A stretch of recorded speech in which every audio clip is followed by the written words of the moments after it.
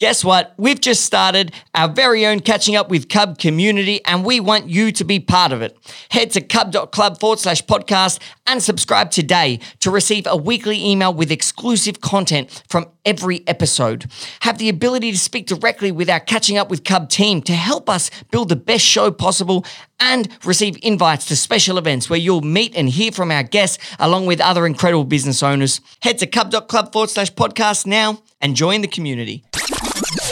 Hello, legends, and welcome to today's show. Catching Up with Cub, as always, is brought to you by Cub, the Club of United Business, Australia's #1 members club connecting our country's top entrepreneurs and business leaders. And today, we catch up with Cub member Rick Williams, the founder and CEO of Platform 24. With data breaches and tech security being the big issue of the day, Rick gave me and us a full rundown on everything we need to know about how to protect our businesses, our data, and our teams. Rick is an incredible guy. He was actually an English teacher turned IT entrepreneur and has built a fantastic business with a very unique culture and brand, particularly for an IT company. And all the information he shares on how to protect our businesses from tech threats is essential, especially in today's world. Enjoy the show.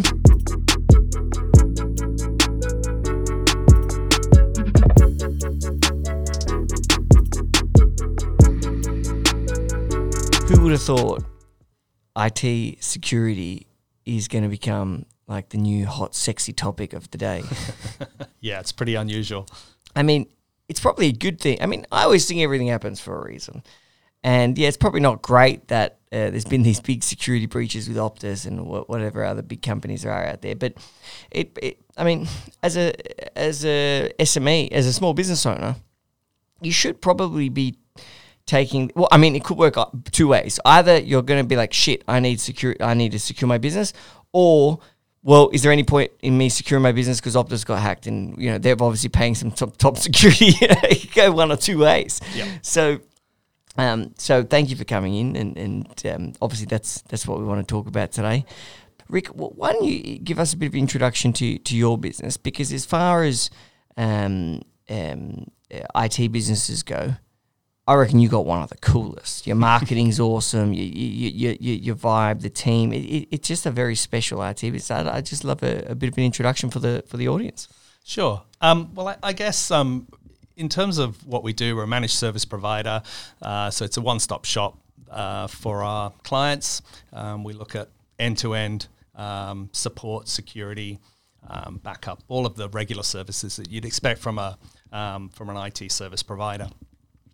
But what we try and do differently is have a bit of personality, have a little bit of fun, a bit of humor. I mean, I guess that comes with working with Virgin for so many years, that irreverence. And when we did a rebrand probably about 4 or 5 years ago, we decided that we wanted to use a tagline, doing IT different. And that was more about not necessarily the nuts and bolts of how we manage the security stuff, but in terms of engagement with our clients, the way that we present ourselves as people who don't take ourselves too seriously, but who take our business seriously. And I guess that's the core of what we try and achieve with the marketing. But I get that vibe, and I've never got that vibe from an IT company before. We even like your I want to get back to the Virgin thing as well, but even your like LinkedIn, like on your Cub app, your profile's like a cartoon version of you. Well, what's that all about? Well, we made a strategic decision that we wanted to do our marketing in a different way. So I've got a very good friend who does animations, and we started sitting down and talking about how we could leverage that within our business to engage a certain type of client, because in the end, we're all in business, right? We want to work with people that we enjoy the company of and that we can engage with. And what better way to kind of find that connection point in terms of humor and sort of fun. So the characters came about. We used the caricature heads in all our marketing materials. One, to a certain extent, to protect our staff. We don't necessarily want their pictures floating around if they're not happy with them, so we create a caricature. What do you mean by protect your staff with their pictures? Wouldn't they have their pictures on LinkedIn and things like that? Yes, but they can choose to use the caricatures, and that should be their choice, not my choice, right? And but how is that risky to have your picture up on LinkedIn? This is probably something you know as a security person. Yeah. But for people like me, I want my picture everywhere. Yeah, you do. Look, I mean, in and of itself, there's no problem having your picture up. But some people want that privacy. They don't necessarily want those pictures out there. So yes, we all have profile pictures. I choose to use the caricature. I think it's a bit of fun, and as you said, it's a point of difference.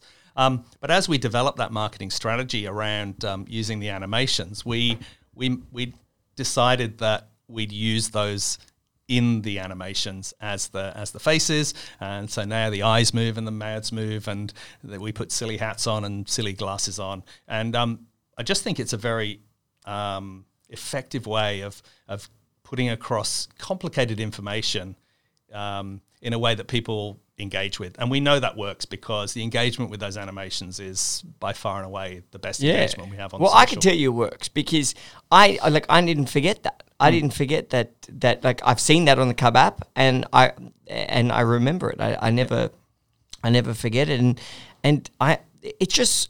What I think you've done so interesting is that you've looked at your industry and you've said, okay, well, how are we going to stand out? What are we going to do different? And by having the outwards image of being different, like your marketing being different with everything you're doing, it shows that you're an innovative company, which then from the consumer point of view, someone like me would probably be like, well, I want to be with the clever guys. If I'm going to have security, I want to go to the clever people to do security who also, they're probably nice people to talk to as well because they look quite welcoming, they're quite funny, like you're saying, shows a bit of character, personality. And that's something that all businesses can do. How does my industry portray itself? How can I be different?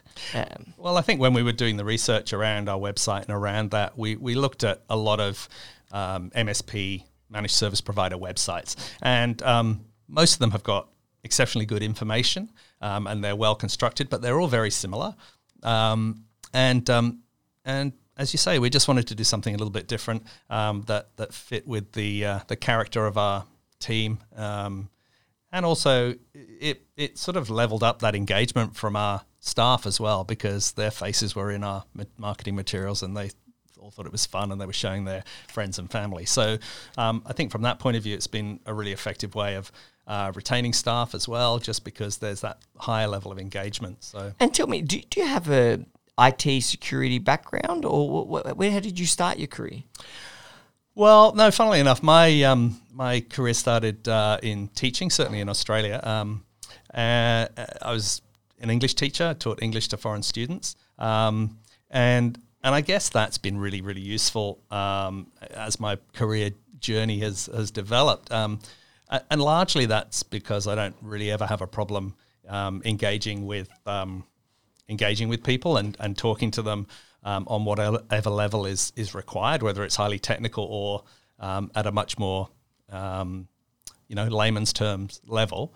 But also, one of our key cornerstones of the business is to try to give an educational component. So we don't want to keep fixing the same problems over and over again.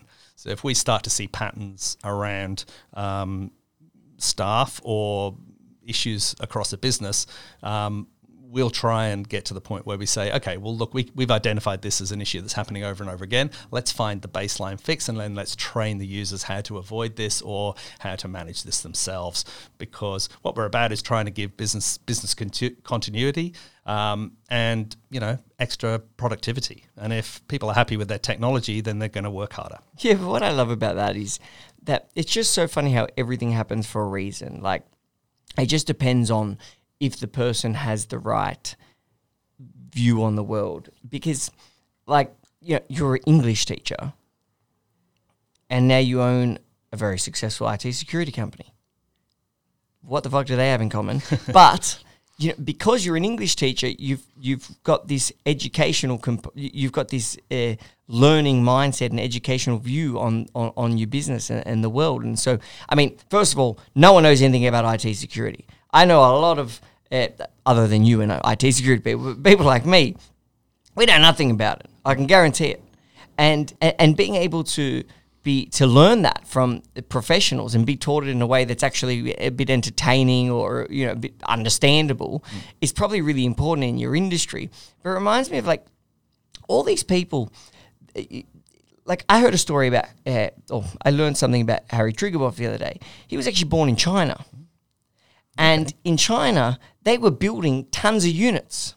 They were overpopulated back then as well. And when he came to Australia, we weren't building units. It wasn't a thing. And so when he got here, he knew he called it vertical living. And so it was this random life experience that he's had being born in China that he knew, okay, well, things are going to go up. Yeah. And he did, you know what I mean? And like, you're a teacher. And, I'm in IT security now. I'm taking that teaching component and that ability to communicate well, which is translated through your marketing, through probably your team and management of your team, and you probably like I get the sense you got a fun working environment. We absolutely try our best to have that. Our team's split between here in Australia and the Philippines, and we got an office in Clark in just outside Manila. How many people are you? Around about 20. Okay. And so. We've made a really conscious effort to include everyone in the team. So we during COVID, we often had Friday drinks, and that was all the team in. And we had games, obviously online games we could all play together at the end of a busy week, and that really helped to bring the team together. And so they're very coherent and they work really, really well together. And so we definitely feel like this. We have one team, which I think is really important, particularly if you're, in the IT world, because a lot of people have specialities in what they do within a business, but they often need to work together. So you need to have that level of engagement and communication within the team to make sure that you get the best outcomes for your clients. And talk to me about this Optus thing. So I know a lot of people care a lot about it. I personally didn't know what the fuck was going on. I had it didn't bother me, but a lot of people were up in arms about it. What actually happened? How can a company like that even get hacked, first of all? Like, how good are these hackers? They're hacking Optus. What does that mean for the rest of us? It just opens up a big box of questions, I guess. Look, I think fundamentally what you have to understand is that this is not someone sitting in their garage just having fun and targeting someone and going, okay, we'll just go for those guys. This is organized criminal activity and most likely government-backed, right? So from other governments? Yes. So be pretty suspect if it was the Australian government. Oh, look, I'm sure they've got their fingers in pies as well. It's the new frontier of global competitiveness. You look what's going on in the Ukraine. There's a lot of cyber going on around that. So I guess the big issue is PII. You'll hear talk about PII, personal identifiable information. And as we become more mature in the IT world and in the cyber market particularly, what people and businesses are becoming more and more concerned about is protecting the personally identifiable information of their clients, their suppliers, their staff. And the reason for that is because all of that information has a value on the dark web. So, for example, if you have 100 points of identification, as we measure it in Australia, a passport, a driving license, a Medicare card, that'll get you over the line. You can order a credit card, and you can start buying stuff with that credit card. So, it's a financial business, right? And I think this is what a lot of people don't kind of quite get. This is a big business, multi-billion-dollar global business, and the people who are doing it are not doing it for fun. They're not doing it to prove that they can do it. They're doing it because there is a huge amount of money to be made, and what we actually hear about in the media is a tiny fraction of actually what's happening. So we've heard about Optus. There's been a Telstra breach. There was a Toyota breach. I think today Energy Australia announced a breach. So there's been an awful lot recently. And they're just the tip of the iceberg. about 68% of all breaches are in the SME market. And the biggest problem there is most of those players in the SME market will just pay the ransom and think that's what is the best solution. Is that what happens? They pay us this and we'll give you back your information or whatever it is. Yeah, and I guess there's a lot of ways that happens now, and it's becoming more and more sophisticated. The first ransomware attacks probably 7 or 8 years ago now.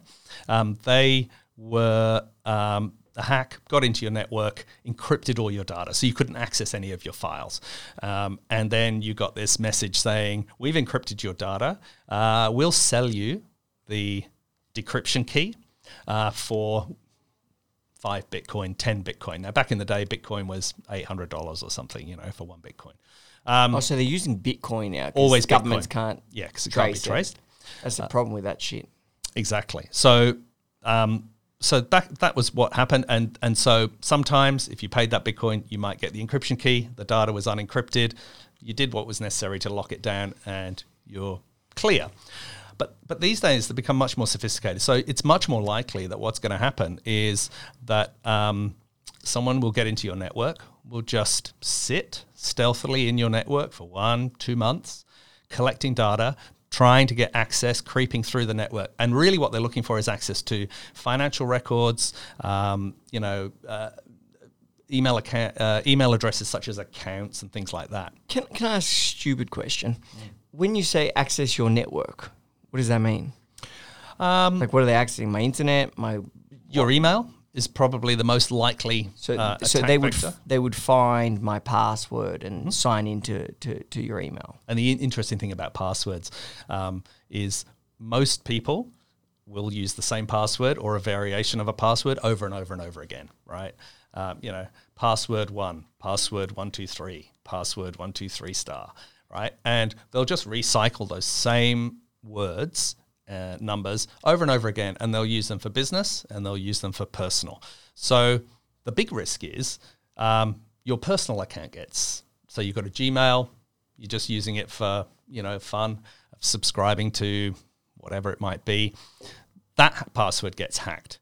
So then the cyber criminals will say, okay, well, we've got this password. Let's check where this person works. Let's have a look.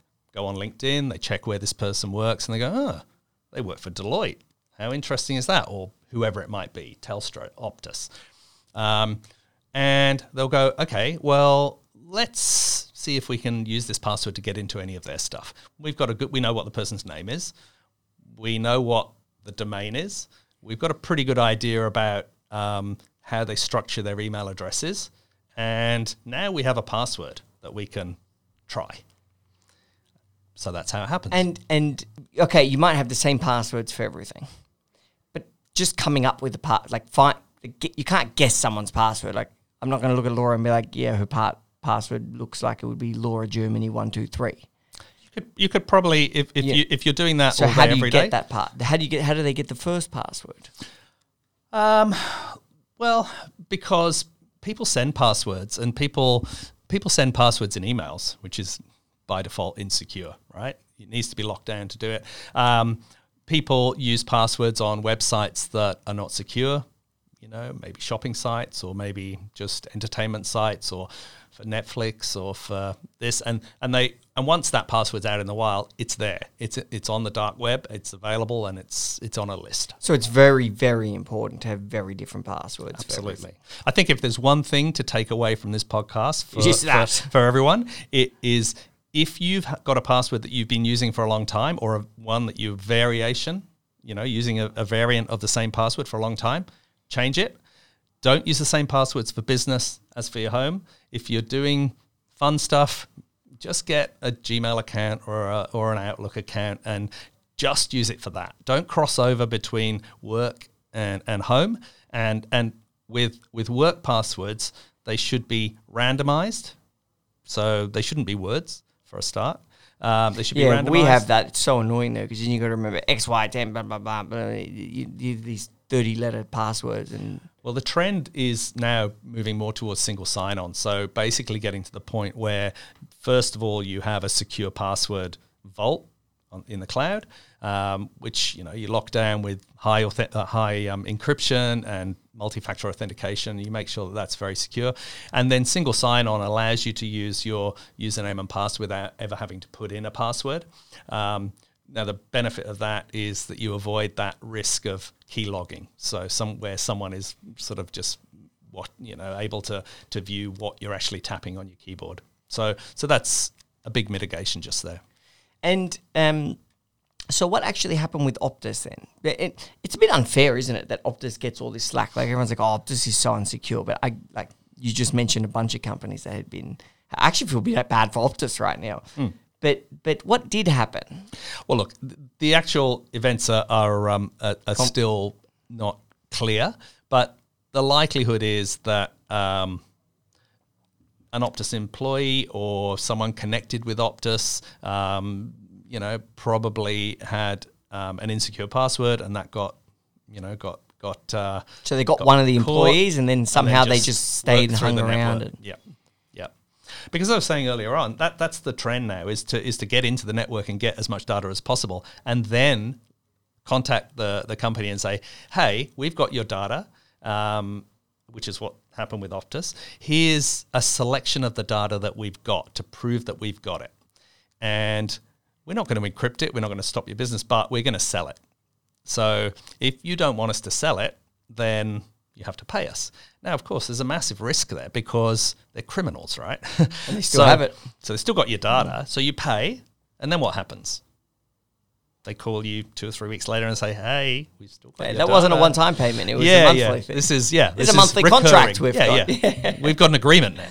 So it's scary, the digital world. Yeah. So, the best thing you can do is obviously do the absolute best you can in terms of cybersecurity protection, get the best tools, and, obviously use an MSP is a great idea because, obviously from our point of view, we're looking at innovation, and we're thinking about what's best practice and what's out there, what's coming, and we're always looking around the corner in terms of the next threat, working with big partners who are constantly working in this space. So there's only so much you can do in terms of prevention. So then the next step is that you have to have policies and controls in place internally so that everyone within your business understands what their responsibility is around the data. You need to do training for your people. That's the next step. So that they can learn. So we do security awareness training for our clients every month. What do you teach them? Well, what we might do is a phishing email. So something that looks totally authentic, maybe from us. We might send out an email which is looks like it's coming from us, but it's not. But it is, if you know what I mean. And it will induce that user to click on a link or put in their password or change a password. And through that whole process, we can track who does what and why. And if they get to a certain stage in that process, it will then trigger them to go to an online training video or a PowerPoint slideshow or some kind of training. Traps for people to see if which staff members is silly enough to follow it. That is a good way. It's a good way to weed out the weaklings. Yeah, what's the weakest link in the chain? You're only as strong as your weakest link. Yeah. To see who's stupid enough to click this thing. It's not the way that we look at it, Daniel. But nonetheless, it's funny. It is. But look, the important thing is that that it's around education. We come back to that point. It's about educating your staff so that they can be better, so that they can avoid being that person that makes a mistake. We can all make mistakes, right? We've all done it. We've all clicked on links. But learning from those mistakes is really important. And these days, continuous education in that space is a given. The next step on from that is, certainly from our point of view as a business, we do sort of seminars and sort of lunch and learns around best practice. We go and see our clients and talk to them about how, what they should be looking out for and what's the next thing coming in the cyber space. Have you ever hosted like a Cub one for the other members, like a cybersecurity? I have. That was sort of during COVID. And During lockdown? Yeah, during lockdown. And the interesting thing about it was most of the people that turned up were IT professionals. Really? Yeah. So in terms of engagement with the greater Cub community, I don't think it was front and center. It wasn't really big news. Yeah, because that's what I'm saying. It's not sexy. Yeah. But now it is. Yeah. We should probably organise one because it's just the topic that everybody's talking about. Yeah. Really, we should be more Cub, should probably be a bit more front of foot and like getting that out there because that people need to think about that. Look, there's a lot you can do, and I think education for me is an absolute key. This has been a bit of a theme throughout this podcast, but the reality is that you don't know what you don't know, and we're not all experts in everyone else's field. I use marketing people because they're great at marketing. I look at what's out there and I sort of think that might be a great idea, but I'm not putting that together. But in terms of cyber, we're dealing with this every single day. And we're trying to put as many hurdles in front of these players and attacks as we possibly can. However, you're talking about government-sponsored attacks. FBI's been hacked in the past, right? So, people who spend multi-million dollars on prevention. So you should be looking at that 100%. You should be putting resources into that. But the equally important is the training, the policy, and then what you do when it happens. Not if, because it will happen, whether it's a big breach or a small breach. It will happen. It's just what is your response at that point? And every business should have a plan. What would your response be? It's out of curiosity. It really depends a little bit on your profile. So, as I say, we've been doing a lot of work in that ISO space, and the requirements there are fairly high. What do you mean ISO? ISO 27001 is like the management of confuse me even more data. Yeah, it's an industry standard around data control and access and particularly so in relation to your response, you have to have a data breach plan. So if a breach happens, what's your response? So, for example, if you've got cyber security, cyber insurance, it's really important that you understand that policy. What does it mean, right? So, for example, our cyber policy says we have to notify them within 24 hours of a breach. Notify the insurer? Yes. Insurance is the first people you notify because if you get a breach, you want to get paid, right? And why do you need an insurer? Because if you get extorted and you have to pay it, the insurer pays it. Yes. So you need cyber insurance now, cyber security insurance now. Yep, cyber insurance. So what it will cover for you is an end-to-end solution. So it'll cover if you have to end up paying a ransom, it may cover that. It may say we don't pay ransoms, okay, which is fair enough, right? But what it will cover is your remediation costs. It will cover your PR if you need to go to the press and explain what's happened. It'll cover your legal costs if you have to, How if it goes down. I didn't even know that was a thing. Yeah, so cyber is a really big deal. So one of the things that we now offer with our clients, and I insist on pretty much, is we need to see your cyber policy. I need to understand what the terms and conditions of your cyber policy are, at least in a broad scope. You mean your security cyber? Sorry, your insurance policy. Yeah. Okay. So I need to see that so that I can then give you good advice around your response. And so that's something that's becoming increasingly common, and it's something that we then build into our response around cyber. So, that might look like, so we have an external team that look after our business's cyber response, and that's a global team, 170 security specialists. And effectively, if we have a breach, they immediately jump into action and start work. And they'll lock down and they'll prevent the spread of the breach, and then they'll start looking at the forensics. So logging, looking at how the breach happened, where it happened, how to remediate it, what tools, what failed, and why, and how it goes forward. So it's all of those things. Just out of curiosity, I would assume that majority of SMEs don't have a cybersecurity company. They're currently not employing a cybersecurity company. When you guys speak to businesses, what are their responses? What are the things that are preventing businesses from employing people like yourself? A lot of businesses that haven't actually had a breach or been hacked don't see the need because they don't think they're a risk, right? It's particularly SMEs. SMEs believe that they're a very small target and not worth the trouble of a hacker. But what they don't understand, is almost 70% of all breaches happen to SMEs. And the reason they happen to SMEs is because they don't necessarily have the levels of protection that big business has, and they don't take it seriously. So that's probably the main. So the main thing that's happening in the industry in terms of sales preventing people is that people saying, well, I haven't been hacked yet, so I don't need it. Okay. But can you sense that it's people are more interested in having it as of late or in recent years than previously, or it's the same?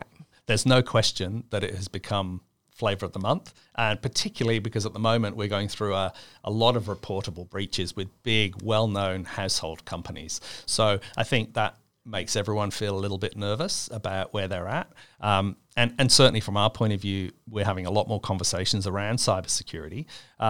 We're a managed service provider, so we supply support to our clients. We do a stack of software, and it's a per user per month kind of arrangement. Cybersecurity is a separate thing that we consult on, but we use third parties to do penetration testing, to do testing of websites to make sure the security is up to speed on that. We arrange all of that and we organize all of that. We obviously can do the remediation if there is an attack, but also we give our clients the opportunity to work with MSSPs, managed security partners, to really go down that forensic route, which is very specialized work and sometimes is really required. So. Okay, so you guys don't just do cybersecurity or IT security. You do managed services. You do printing our core services. Business, our core business is managed services, but of course now because cyber is critical to business, it's really important. Those conversations are becoming much, much more common. And particularly coming out of COVID, because I think everyone during COVID was at that stage where they went, well, let's just work from home. It'll be fine. And now everyone's doing that, right? A lot of people are working from home or working from anywhere. And the idea was, let's just get it done now because we need to keep business moving and we need that continuity. But now as we've come out of that, and that, working from home is becoming a very common thing. You see lots of jobs advertised, work from home. Businesses are now realizing the risk and starting to think, okay, well, how do we mitigate that risk? What's our policy around this? And just on the topic of work from home, how are you managing your team at the moment? Do you guys do work from home? Do you do work from office? How do you like to run your company? So we've got a couple of offices. We've got an office in St. Peter's. We've got an office in Clark, just outside Manila. We communicate through Microsoft Teams, through phones and chat. So our internal comms are always inside Teams. But how are you handling? So do you do work from home? Does your team work from home, or do they half and half? So they can choose. We have schedules. Well, first thing is all of our team are on 4-day weeks, so we changed. Wow, you're the second person we've had do 4-day week. Yeah, flips me out that. Yeah. Well, really? We did it. We started at the beginning of this year. How's that going for you? Look, there's no doubt that it's been it's a little bit more expensive because obviously you've got to cover the time still. Do you pay them the same? Well, they do the same number of hours. So they do 4 longer days. Oh, that's interesting. So we do 4 longer days, and we've got two shifts, a Monday through Thursday and a Tuesday through Friday shift.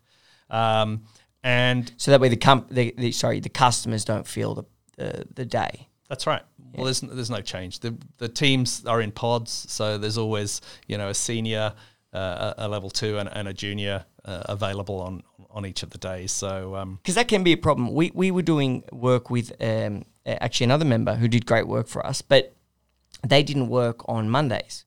They did a 4-day week, Tuesday to Friday. And I work on Monday.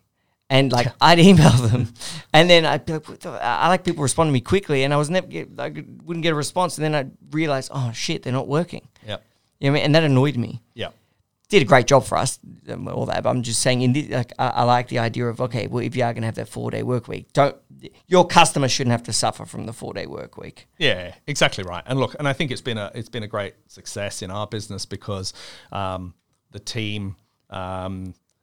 They work longer hours on the days where they work. We start at 7, we through to 6, so it's a long day. And they prefer that. They come round to it.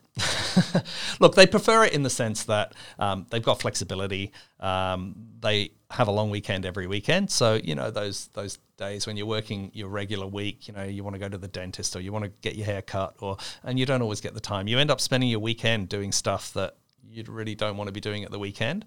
Well, I think it's given the team the opportunity to have a bit more personal life, and we saw that as a real strategic advantage in our industry in terms of retaining talent, because obviously every business in Australia is suffering with that recruitment burn at the moment. So our response to that was, well, let's keep the guys that we know are doing a great job, and let's find a way to make that work.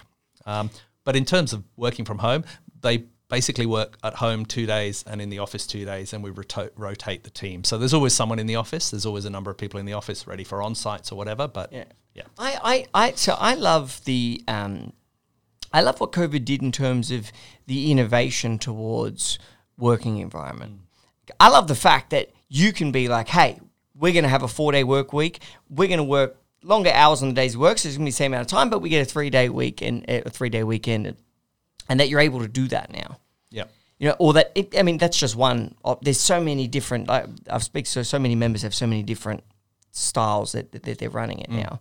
I personally like the original, but I love the fact that there's so much innovation that, and that people can use that as strategic advantages for their industry. Whatever works for your industry for stuff. But what happens if a staff member says, "Hey, I don't want to work from 7 to 6. I want to just do 5-day normal work week, and if I want a long weekend, I'll just take leave that day." What if they want that? Yeah, well, we have got a particular staff member who was having some health issues and was finding it very difficult to do those longer days. So I said to him, "Would you prefer doing shorter days and starting later in the day? So start at 10 o'clock." And just do the 5 days. And he said, yeah, that'd be great. So we did that. But then wouldn't he be working less hours? Same hours. Same number of hours. We just spread it over the 5 days. So I think, in the situation we find ourselves in business these days, you have to be flexible. You have to be agile, and you have to be prepared to change. And IT is all about change. It's all about managing change and all about mitigating your risk. And so for us, the big risk is losing good staff, right? Yeah. So you have to find a way to address that. And it's not always a simple one size fits all. So you have to be prepared as a business owner to be adaptable. Yeah, I agree. That, but it also goes against everything in my nature too, because like, for example, Cub, I go on rants about that we're not flexible, which I don't think we are. I think we fucking do what we're supposed to do. But, and we don't lose anyone. We hire people. I hired someone, I was in Abu Dhabi on the weekend, like I just said. I hired someone from Abu Dhabi, and one of the things they said in their contract, to amend the contract, was, oh, could I have, I'd like to have 1 or 2 day flexible work. And I straight up just replied, we don't do that. Full stop. Mm-hmm. And they still wanted to join the team. Mm-hmm. So I don't think business owners should be too bending to talent. I think business needs to be fucking great. If you run a great business and your business is doing good, and you are a leader where people are like, shit, I want to back that. I want to work with that team. That's a great team. That's a great leader. I'm going to have great opportunities. I believe, and again, this is me appealing to like Cub people, but I believe that that's the most important thing, because when you bend too much to when you go to tech, which look how it's working out for all of them. They're all fucking stock prices collapsing. They're all firing people. There's a big freeze on tech company hiring now. That's all happening. And watch what happens next year with a recession. I believe that happened because they went too much leaning towards people. Oh, you get all this for free and you can do this and and everyone stops working and the companies just implode. Yeah. Now, I think there needs to be a balance. And obviously I'm pro-business always, particularly pro-owner of business, pro-entrepreneur. But I think that the work of the entrepreneur has to be respected, and doing great entrepreneurship attracts great talent. And I think what you're doing is great entrepreneurship. It's not leaning too far. It's saying, no, this is a strategic choice we want to do. We like how this works for our company in our industry, and we think this is going to be good for the business. But I just think that's a line. It's a slippery slope. It's a slippery slope that businesses need what to... next, right? Yeah. And if you let, in life, if you let someone pick on you once, if someone jabs you and you don't hit them back, they're gonna give you a big left hook next. And so there's a slippery line. You got to have a firm rule. These are the rules. This is how we play ball. And then I also think too. I know I'm going on a rant about not cyber and IT, but I think it's pretty relevant for today. The other thing that I think is important is that if someone is working with you and they've been with you a long time, that's different to a new person. Because you don't trust a new person. They're new. Yep. How can I trust you? You haven't given me any reason to trust you yet. But someone like Laura, for example, been with Cub forever, she was working from Germany last week. Yeah, but you earned that right. You've been in the company so long. I know you're going to be doing what you're supposed to be doing. And even if you're not, you've done so many years of great stuff anyway or whatever. I just think it's not, you've got to kind of, do you know where I'm going? Build that trust. Yes. Look, and I think that's definitely true. And I think that's the challenge for every business owner, right? Is getting good staff, retaining them, building the relationship, building the trust, and then you can move forward. But part of that is, it's a bit of carrot and stick, right? That's what you're talking about. We give them the opportunity, we give our staff the opportunity to have flexibility, but the expectation is, particularly in IT, and most IT people will say this and know this, if there's a priority one, all hands on deck outage, they will be there. They'll be there, yep. And they'll come in on the weekend or come in on Friday night, from the pub if necessary, because there's something that really needs to be done and they've got the skill set to do it. So I think it works both ways. It's trust and it's respect, and if you get that balance, then you're doing a good job as a business owner. Yeah, it's that balance. And I think trust is the trust and respect. That's what my nana used to say about getting married. Trust and respect. But that's not even her accent. I don't know what I'm doing. But it's crucial. And see, your industry, your team needs to be ready and available for emergency. Mm-hmm. And if you trust that they are going to be ready and available for emergency, then they need to trust that you're going to also do the right thing by them. Back them up. In terms of work, in terms of life. Yep. And that is a nice balance. Yep. And tell me about you. So, have you always been an entrepreneurial person, or what made you start a business? Look, I think I sort of I was teaching. So really, in terms of my IT career, I was teaching at a language school here in Sydney. I was working with a guy who was your archetypal nerdy guy who was just a brilliant IT guy, but he suffered from chronic fatigue, and so he was great in the morning but rubbish in the afternoon. And so we started sharing a job share. So I would sort of look after the IT stuff in the afternoon. I had an interest, and teach in the morning, and vice versa. And I did that for a few years with him, and learned an awful lot, getting hands-on. I mean, the language school we were at was one of the very first to have kind of these custom-built Mac labs for, computer-aided learning. This was, back in 95, 96. So it was really early days, and they had those beautiful, coloured Macs, and it was all very kind of bright and shiny. It looked fantastic. And so I learned a lot. And then he left and I inherited the IT role. That's how it all started.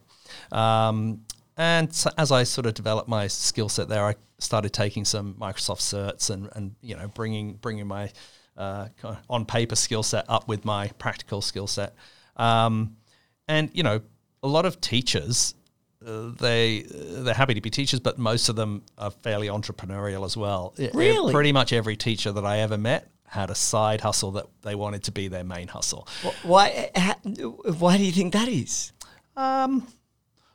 Probably because teaching doesn't pay that well, so they're kind of looking for an economic exit. But also, teaching's great, but I think people often have a passion project, and so there was a lot of teachers who I worked with who had these other projects and went on to do to build their own businesses, and it was natural for them to ask me to come and help with them with the IT. So that's how it all started. It was fairly organic, and then I got a couple of introductions to businesses that needed regular stuff. And so I started sort of working part-time at the school and part-time doing my own thing.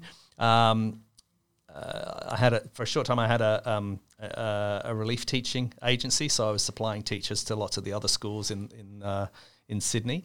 So then it developed. So I got to the point where I was weighing up my choices. I had to make a choice about going full time into my own business or sticking with the language school. Unfortunately, I'd made the decision to leave, but fortunately, I just hit 10 years at that school, and it was bought out, and I got made redundant. So I got a nice payout. I took a nice long European vacation and came back, and the ducks aligned a little bit. A few contacts, a few friends kind of introduced me to some opportunities in the city, and it just rolled from there. Basically, everything just kind of happened for a reason. Yeah. It just worked out. Yeah. I actually read that you've been to 60 countries or something like that. Yeah, Is that something true? like that. Yep. That's a lot of countries. Yeah. Look, just after I left, I did a history degree at university, so I couldn't be further from IT.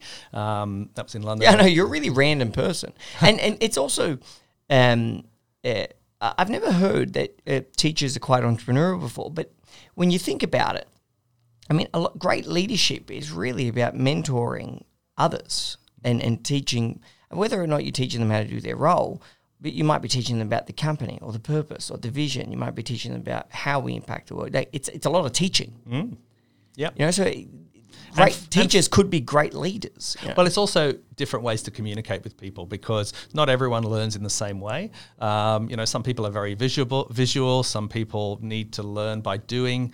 Other people can listen and pick up an idea very, very quickly. So I think it's teachers are extremely adaptable when it comes to that and quite intuitive in general as to how to get their information across. And so that translates obviously very well into business because, ultimately you do business with people that you like rather than, we all do business with brands, because we trust them. But, face to face, when you sit down with a new opportunity, it's about looking someone in the eye and go, okay, I believe what you're saying.